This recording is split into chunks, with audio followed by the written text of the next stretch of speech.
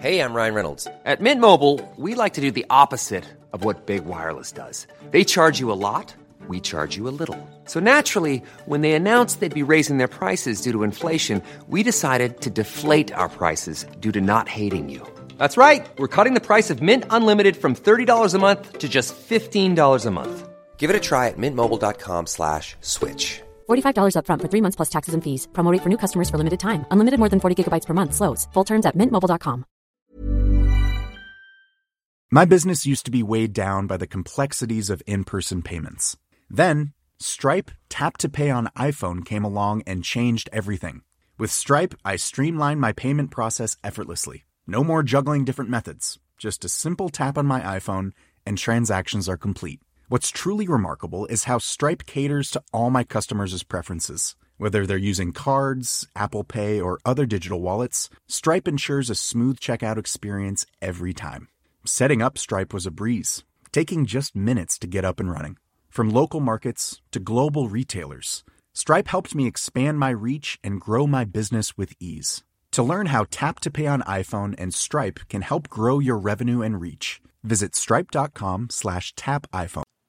Daily Tech News Show is made possible by its listeners. Thanks to all of you, including Tim Ashman, Johnny Hernandez, and High Tech Okie. Coming up on DTNS, the downside of energy-saving thermostats, why Johnny Ive and Apple finally split up, and our comprehensive timeline of Elon Musk and Twitter will help you make sense of the whole debacle. It might have just been a chance for me to say the word debacle. This is the Daily Tech News for Wednesday, July 13th, 2022 in Los Angeles. I'm Tom Merritt. In Debacle Central, I'm Scott Johnson. And I'm the show's producer, Roger Chang. A man whose job is to prevent this from being a debacle, Roger Chang. Yep. Let's start with a few tech things you should know. At CES 2021, LG teased a rollable smartphone just before it announced its exit from the smartphone market. You may have remembered those came fairly close to each other. The company then sold its prototypes to employees, one of which posted a video of a working rollable unit. It shows a rather slim foldable phone able to be unfurled using a hardware or software toggle. While the LG will probably never come to market as an LG, Oppo showed off the Oppo X 2021 rollable concept last year.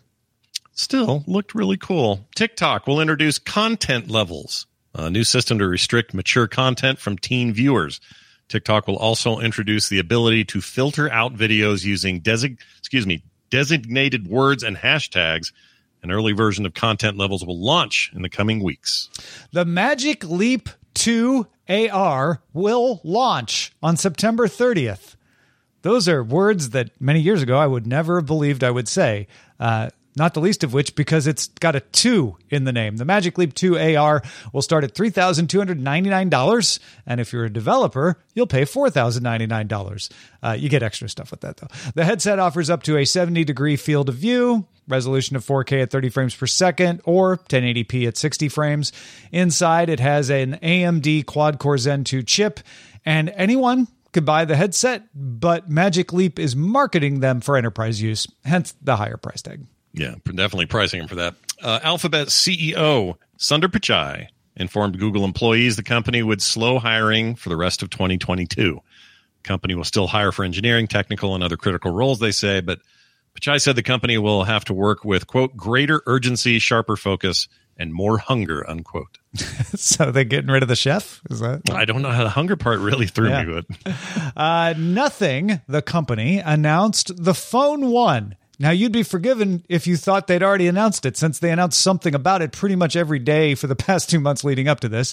But if you missed those pre-announcements, it's an Android 12 phone, 120Hz OLED display, semi-custom Qualcomm Snapdragon 778 SoC, 2 rear 50-megapixel camera sensors with wide and telephoto lenses, and support for wireless and reverse wireless charging.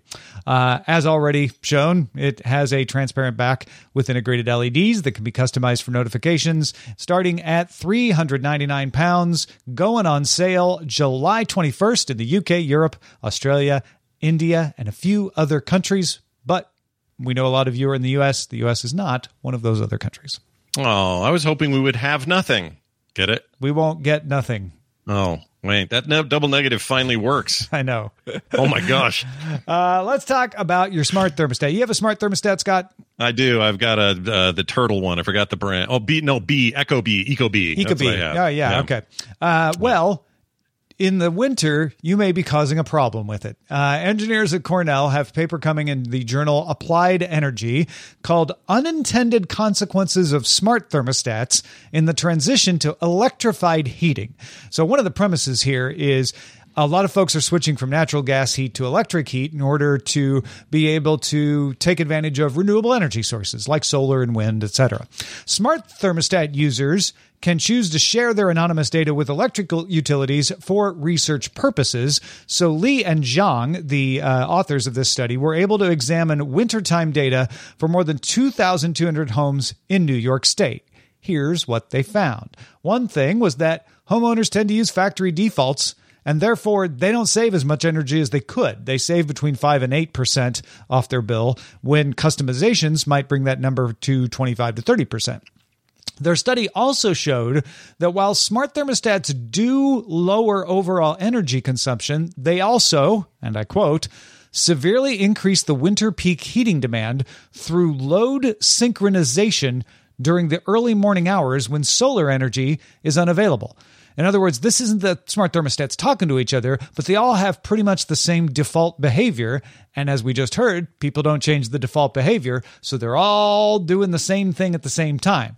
And smart thermostats often are turning down the heat at night when you're asleep and you don't feel it, and then slowly ramping it back up so the house is warm when you wake up. That saves you energy, but maintains your comfort.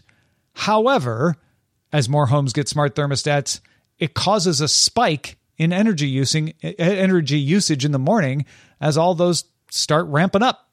The study found that peak heating demand in early morning hours was 40% higher than previously estimated, and that winter peak usually comes when solar is unavailable, because in the winter at 6 a.m., you got no sun.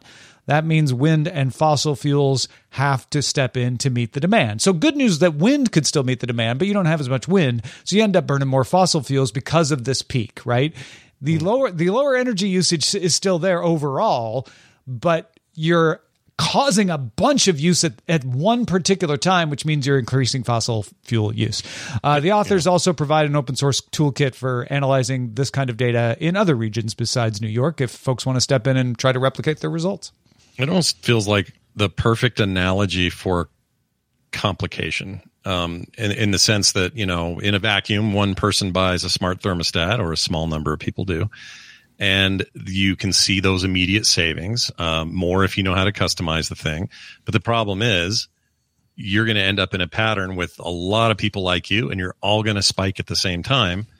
Hard to foresee that necessarily. I mean, maybe they could have, or maybe this is only an issue now that the uptake on the technology is so much greater than it used to be. More people have these in their homes than ever, and new homes go in with them for the most part, or a lot of them do.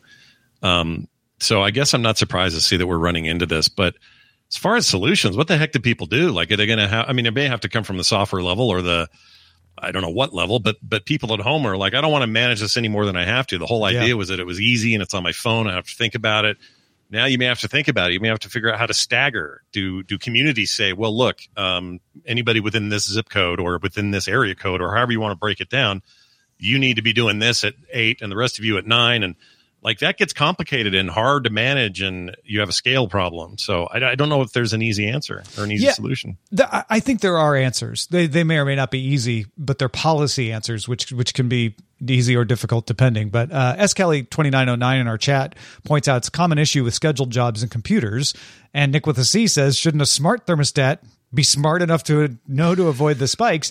And the answer is yes with both of them. I take part in a plan with LADWP that I allow them, for a credit on my bill, to adjust my thermostat during the summer when there's peak AC demand. Mm-hmm. So they'll go in and they'll nudge it up a little bit, and it'll get a little hotter in the house, but they do it in a way that's like, it's going to maintain your comfort level. It's just going to make sure that we're all kind of, getting a little less energy usage in that peak time. You could do something like that in the winter as well. And like Nick suggests, have the smart thermostats actually be able to understand, oh, there is peak energy that we would all be using. Let's get anonymized data that tells when that is, and we can adjust so that the peaks come at a little different time and flatten that curve out a little bit. Yeah, I'd like that idea a whole lot. And the idea of that working would require some cooperation between power companies, both those run by states and those run by independent corporations, to communicate in some way that could be standardized so that all these devices could, like you said, read from that data and respond accordingly. Yeah. I really think that's probably the answer. That one seems tricky, but not undoable. Because you could get rid of the smart thermostats altogether, but then you've increased overall energy use, because they do reduce demand. That's the thing they found, is they reduce the energy usage. It's just we found this one little quirk that causes a spike here. So if we can fix that, we get the reduced energy usage, and everything else is better too. Interesting study. And Roger, nice job finding this. Yeah, it's really good. It's definitely one of those things where step forward, couple of tweaks, don't step back. We'll figure this out. Yeah, exactly. The New York Times, they've got some sources. They say Apple and Johnny Ive's design firm, Love From is the name of his design firm, have ended their contract. Oh, man, if you thought they're already broken up, it's official now. Love From signed a deal with Apple in 2019, which made Apple its primary client and restricted it from taking on work that might be deemed competitive. So Samsung, or, think other competitive markets that Apple might be in. Ive had reportedly consulted on the design of the Apple Car, the Apple mixed reality headset, and also reportedly clashed with development teams sometimes on those and other teams. Apple's COO Jeff Williams will continue to manage Apple's design teams. Evans Hankley will lead industrial design, and Alan Dye will lead software design. So, hey, that everyone's favorite couple, they're finally calling it quits. They're done. You knew when I've moved out of the house that they were going to try to make that relationship work, but it was going to be hard. So I don't think it's a shock to anybody. I wondered, and Stoic Squirrel basically said the same thing in our chat room just now, but I wondered just how much of Ive's work was being used. Because it sounds, and again, I don't know, I'm not inside, but it sounds like he was pushing for things that they would go, okay, but that's not really practical, or that's not really the vision. Some of this is helpful, but I never got the sense that they were like, and here's another one of those Love From designs that Apple, they didn't play it up like they would have otherwise. And plus, it's against Apple's culture to play up outside help. So I kind of feel like Apple was always going to be like, yeah, you know what? We're just going to design it in-house from now on, Johnny. Which means now you're going to get a bunch of other companies trumpeting the fact that they've got Love From designs by Johnny Ive. Yeah. Oh, yeah, for sure. Like, it's there. In some ways, it's probably a relief for him because he can jump out to markets he couldn't previously.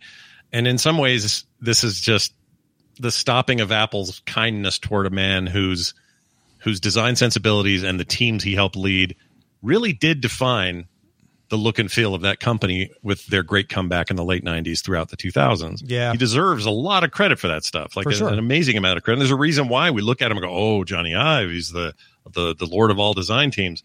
But at the end of the day, even though we may still be looking at computers that are a lot like Johnny Ive's original designs to some of those changes, aluminum shells to all the notebooks, as he would put it, the iMac in its general unfazed changes in the intervening years. His influence clearly stayed and is still there in terms of overall design aesthetic. But I think moving forward, they probably can make this work and have it be amicable, and he can head on his way and do his awesome work for other people, and Apple can continue down the path they're on. And I just don't, I guess what I'm saying is it's not like tomorrow we're going to get big clunky beige boxes for Macs. It's not going to go away. But it is also, I think, important to honor this period that he was there, because without his design, I'm not sure we would have at least the same Apple we have today. So props for that, but time to move on. Yeah. And he probably is the kind of person that needed to be in from the ground up to really benefit a team, and being an outside consultant doesn't really give him that opportunity. So in the end, Apple said, I've had enough. I've had enough. I was afraid that joke was going to come up. I was more afraid it was going to come from me. I'm really glad that it came from you and not me, because I know how these jokes can go for days and days and days, and I'd be getting cheesed on Twitter. But no, it's Tom you want to talk to. So yes, good luck. we need help. We need help, people. We need your help promoting next week's special guest week. We've got great guests, and we would like you to help us tell everyone about them. Jack Rhysider from Darknet Diaries is going to be on the show. Will Smith from FooVR, formerly of Tested. Quinn Nelson from Snazzy Labs. Joel Telling, the 3D printing nerd. It's a don't miss week. And it's the week to get your friends to be like, hey, check out Daily Tech News Show. They got some cool folks. So if you could, please get out there wherever you tell people about things, Twitter, TikTok, Instagram, Be Real, whatever it is, tell folks they got to check out Special Guest Week on Daily Tech News Show all next week. Planning for your next trip? Elevate your travel style with Quince. Quince has all the jet-setting essentials you'll want for your next getaway, like European linen, premium luggage options, buttery soft Italian leather bags, and so much more. And it's all priced at 50 to 80% less than similar brands. Plus, Quince only works with factories that use safe and ethical manufacturing practices. Pack your bags with high-quality essentials you'll be wearing for vacations to come with Quince. Go to quince.com/trip for free shipping and 365-day returns. My business used to be weighed down by the complexities of in-person payments. Then, Stripe Tap to Pay on iPhone came along and changed everything. With Stripe, I streamlined my payment process effortlessly. No more juggling different methods. Just a simple tap on my iPhone and transactions are complete. What's truly remarkable is how Stripe caters to all my customers' preferences. Whether they're using cards, Apple Pay, or other digital wallets, Stripe ensures a smooth checkout experience every time. Setting up Stripe was a breeze, taking just minutes to get up and running. From local markets to global retailers, Stripe helped me expand my reach and grow my business with ease. To learn how Tap to Pay on iPhone and Stripe can help grow your revenue and reach, visit stripe.com/tapiphone. The Claude 3 model family from Anthropic is your one-stop shop for enterprise AI. With models at every point on the price-performance curve, you no longer have to make trade-offs between intelligence, speed, and cost. Claude 3 Opus sets new industry benchmarks for intelligence. Sonnet strikes the perfect balance between skills and speed. And Haiku is the fastest and lowest cost model in the market, perfectly designed for high-volume, high-speed use cases. Join the thousands of enterprises who trust Anthropic to keep them at the frontier. Visit anthropic.com/Claude today. Twitter has filed a lawsuit in Delaware, the state of Delaware, against Elon Musk because he no longer wants to buy Twitter. If you guys may have heard of this. For those following the saga, it's worth catching up on and, what happened before, because it's hard to remember or even keep track of it all, honestly. So, previously on Elon Musk and Twitter. Yeah, I really think this is going to help put things into perspective, because to remind you of things that you forgot about. We begin with the prelims, wherein Musk buys a piece of Twitter, just a big old bite of it, just a little taste. March 14th, Elon Musk bought 9.2% of Twitter's stock, making him the largest individual to be a shareholder and the second largest overall shareholder behind Vanguard Group. Then he didn't tell anyone about it. So he did it on March 14th, but nobody knew about it. March 24th, he tweets a poll asking if Twitter's algorithm should be open sourced. March 25th, he asked people if they thought the platform rigorously adhered to free speech. Rigorously. March 26th, he asked if a new platform was needed. And everybody wondered, why is Musk picking on Twitter? What's this all about? Well, April 4th, Musk disclosed in an SEC filing that he had purchased that 9.2% of Twitter stock, and hat tipped to Wedbush analyst Dan Ives, who at the time told CNBC that that purchase could lead to some sort of buyout. Now, this was longer than the 10 days normally required to disclose the stake, and he got a little hot water about that. But April 5th, Twitter offered Musk a seat on the board. They said, look, you're the second largest shareholder, first largest person. So in exchange, if you'll limit the amount of stock you will acquire to 14.9% and agree to take part in strategic decisions, but not on moderation policies, we'll give you a seat on the board. And that seemed to be the thing, like, we don't want Musk to try to take us over. That same morning, Musk said he would not join the board. But again, we didn't know that for 5 days because it wasn't until April 10th that CEO Parag Agrawal told employees and then said publicly that Musk would not join the board. At that point, we thought, that's it. Right, Scott? Well, April 11th. We keep moving forward. Musk amended an SEC filing to remove the mention of the share purchase limit and add the idea of, quote, potential business combinations and strategic alternatives, unquote. In other words, now he was free to buy a larger stake in Twitter and even discuss buying it publicly or otherwise. Was right. April 14th. Let's jump to that. Elon Musk offers to purchase Twitter for $54.2 a share. That's $54.20 a share, around $43 billion was the translation at the time. He called a best and final offer and said he would reconsider his existing stake in the company if it was declined. So, 1 day later, April 15th, 2022, Twitter adopts a poison pill strategy that gave existing shareholders the ability to buy additional shares at a discount to dilute Musk's ownership stake and prevent this hostile takeover, or if one was planned. This did not mean Twitter didn't want to be acquired so much as it meant they wanted to negotiate the terms if it was acquired by Musk or anyone else for that matter. At that time, the New York Post and Bloomberg both reported that private equity firm Thoma Bravo was working on a possible bid for Twitter as well. Now, let's jump another 6 days or so. April 21st, 2022. Twitter had still not responded to Musk's offer. Musk filed with the SEC that he had arranged financing to tender an offer directly to shareholders, something that would spark the poison pill to go into effect.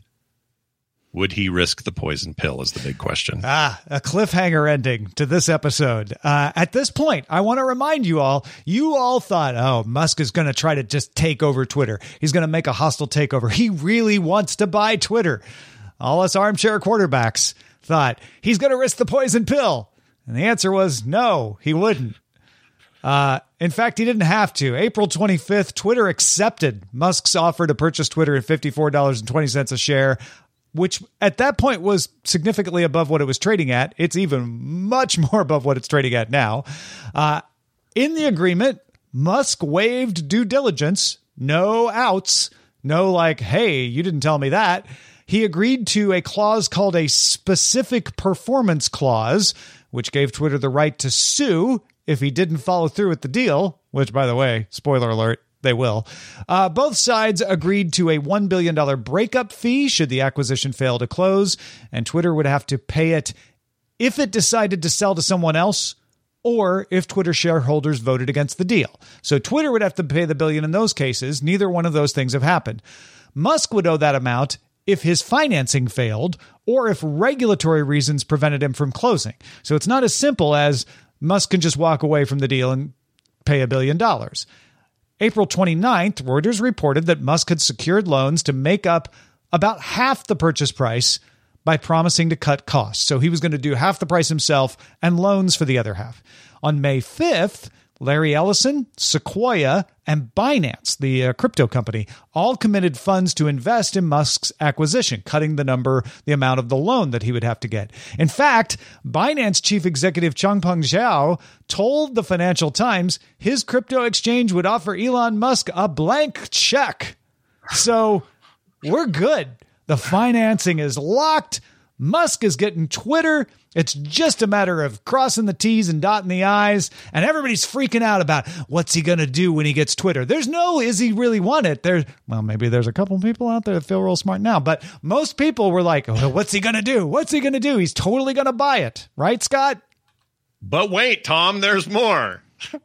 May 13th, I would point your eyes to that big day. Elon Musk tweeted that his deal to acquire Twitter was, quote, temporarily on hold pending details supporting calculation that spam/fake accounts do indeed represent less than 5% of users, unquote.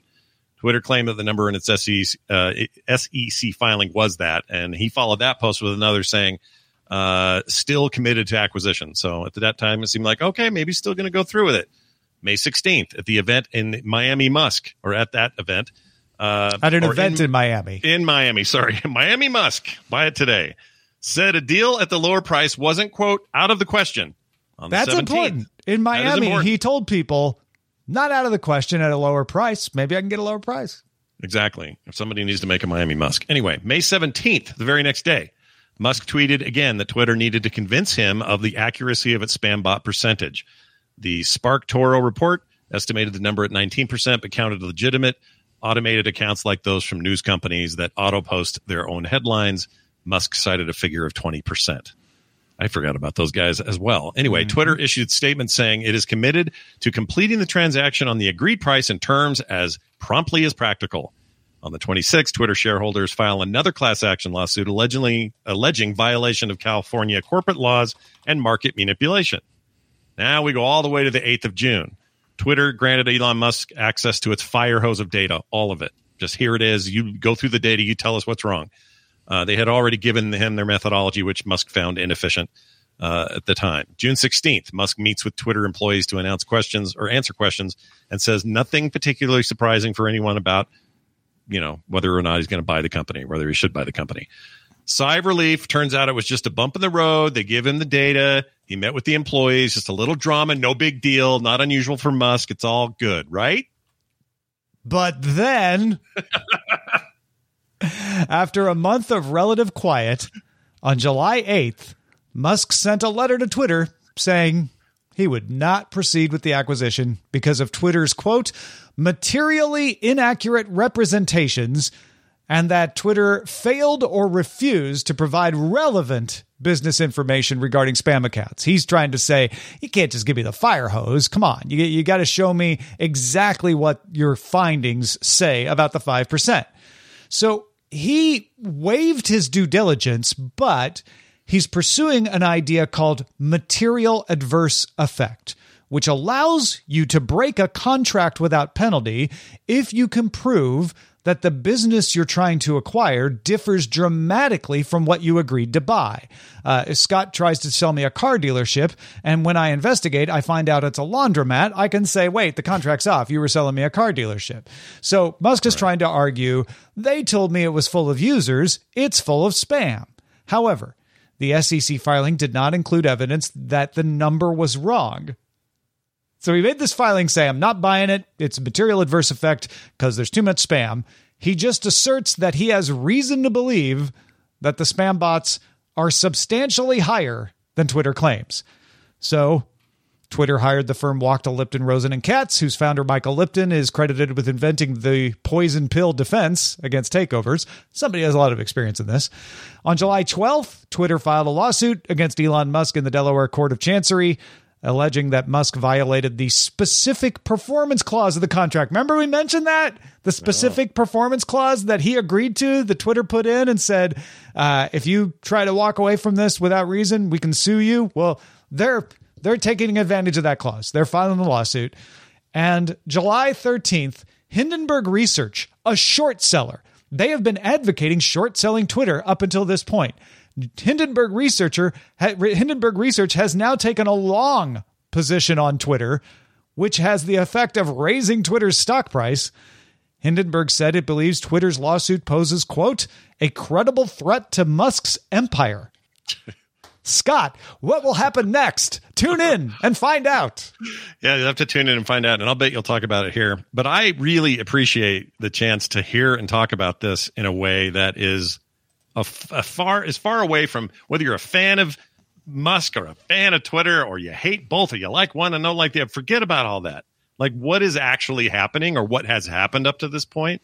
It's really fascinating. And I still am a little bit confused about everyone's motivations. Like what does everyone really want here? But at the end of the day, I'm glad we can do it in a way that's like apart from all that drama. You know? Yeah, I don't feel like it's likely that Musk is just trolling. I don't feel like it's likely that he didn't know what he was getting into. He did.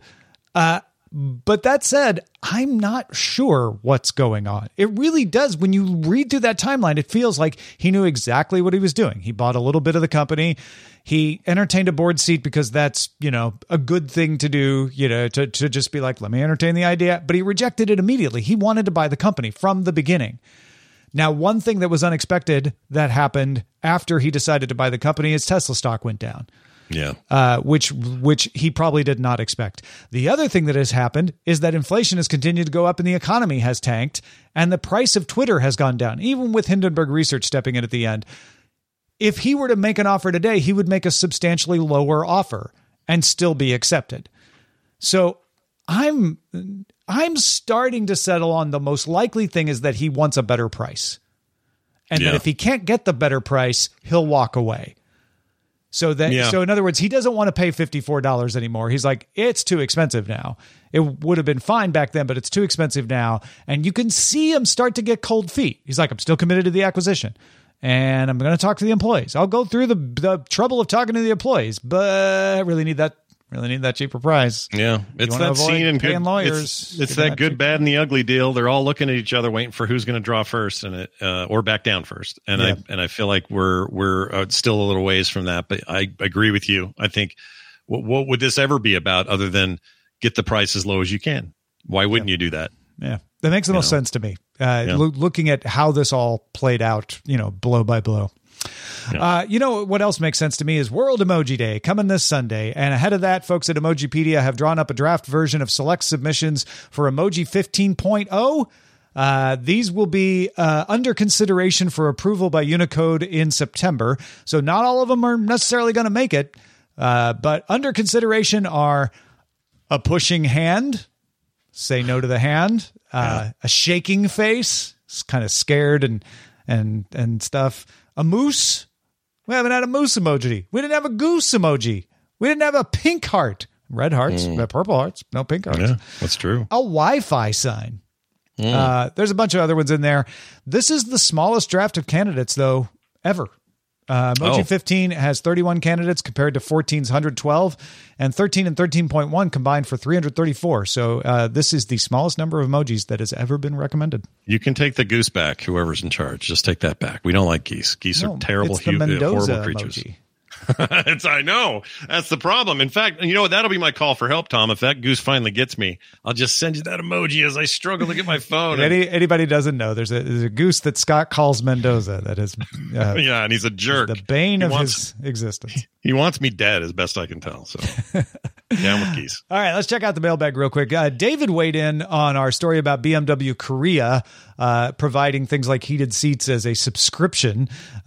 David says, as a Tesla owner, I'm familiar with software options to activate after purchase. The only common subscription so far in Teslas that requires an ongoing subscription right now is premium connectivity, which makes sense to me as it's relying on outside data connectivity.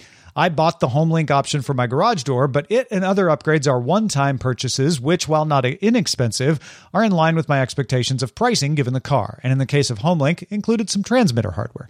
Subscriptions for included hardware with no connectivity requirements would alienate me as a customer if I was in the market, unless there was ample, verifiable evidence that the base price of the vehicle had been significantly reduced accordingly if I didn't need those features.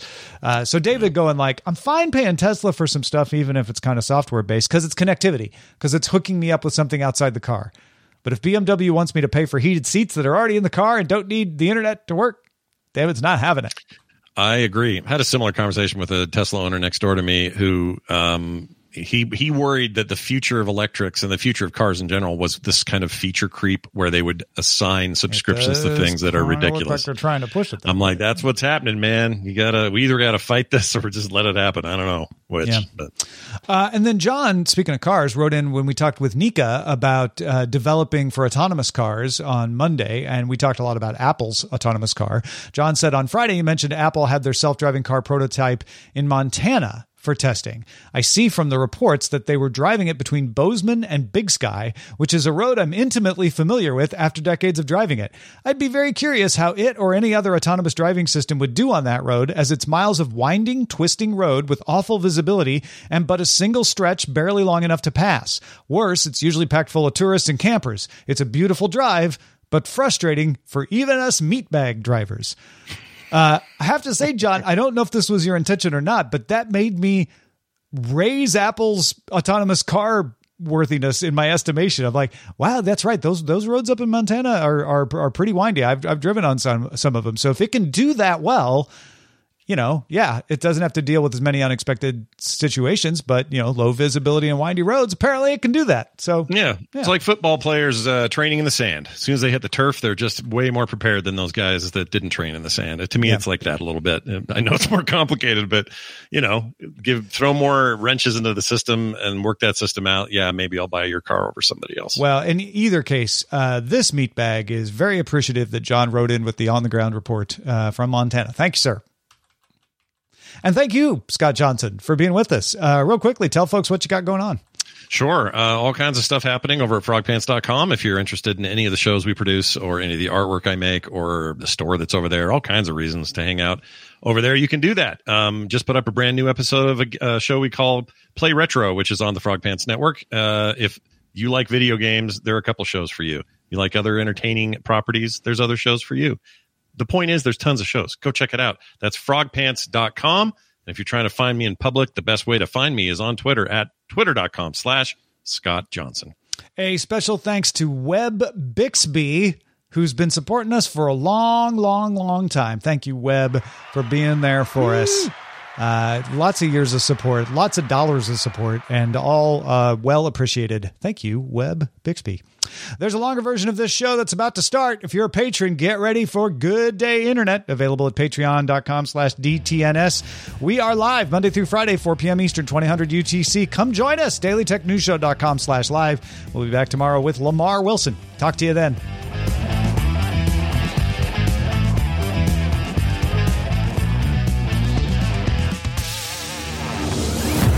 This show is part of the Frog Pants Network. Get more at frogpants.com. Diamond Club hopes you have enjoyed this program.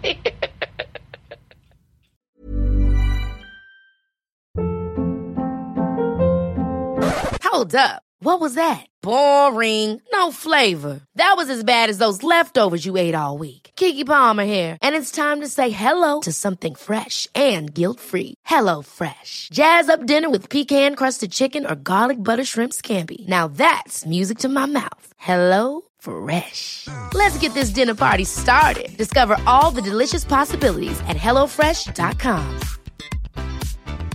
Hi, I'm Daniel, founder of Pretty Litter. Did you know cats tend to hide symptoms of sickness and pain? I learned this the hard way after losing my cat, Gingy. So I created Pretty Litter, a health monitoring litter that helps detect early signs of illness by changing colors, saving you money and potentially your cat's life. Pretty Litter is veterinarian developed, and it's the easiest way to keep tabs on your fur baby's health right at home. Go to prettylitter.com and use code ACAST for 20% off your first order and a free cat toy. Terms and conditions apply. See site for details.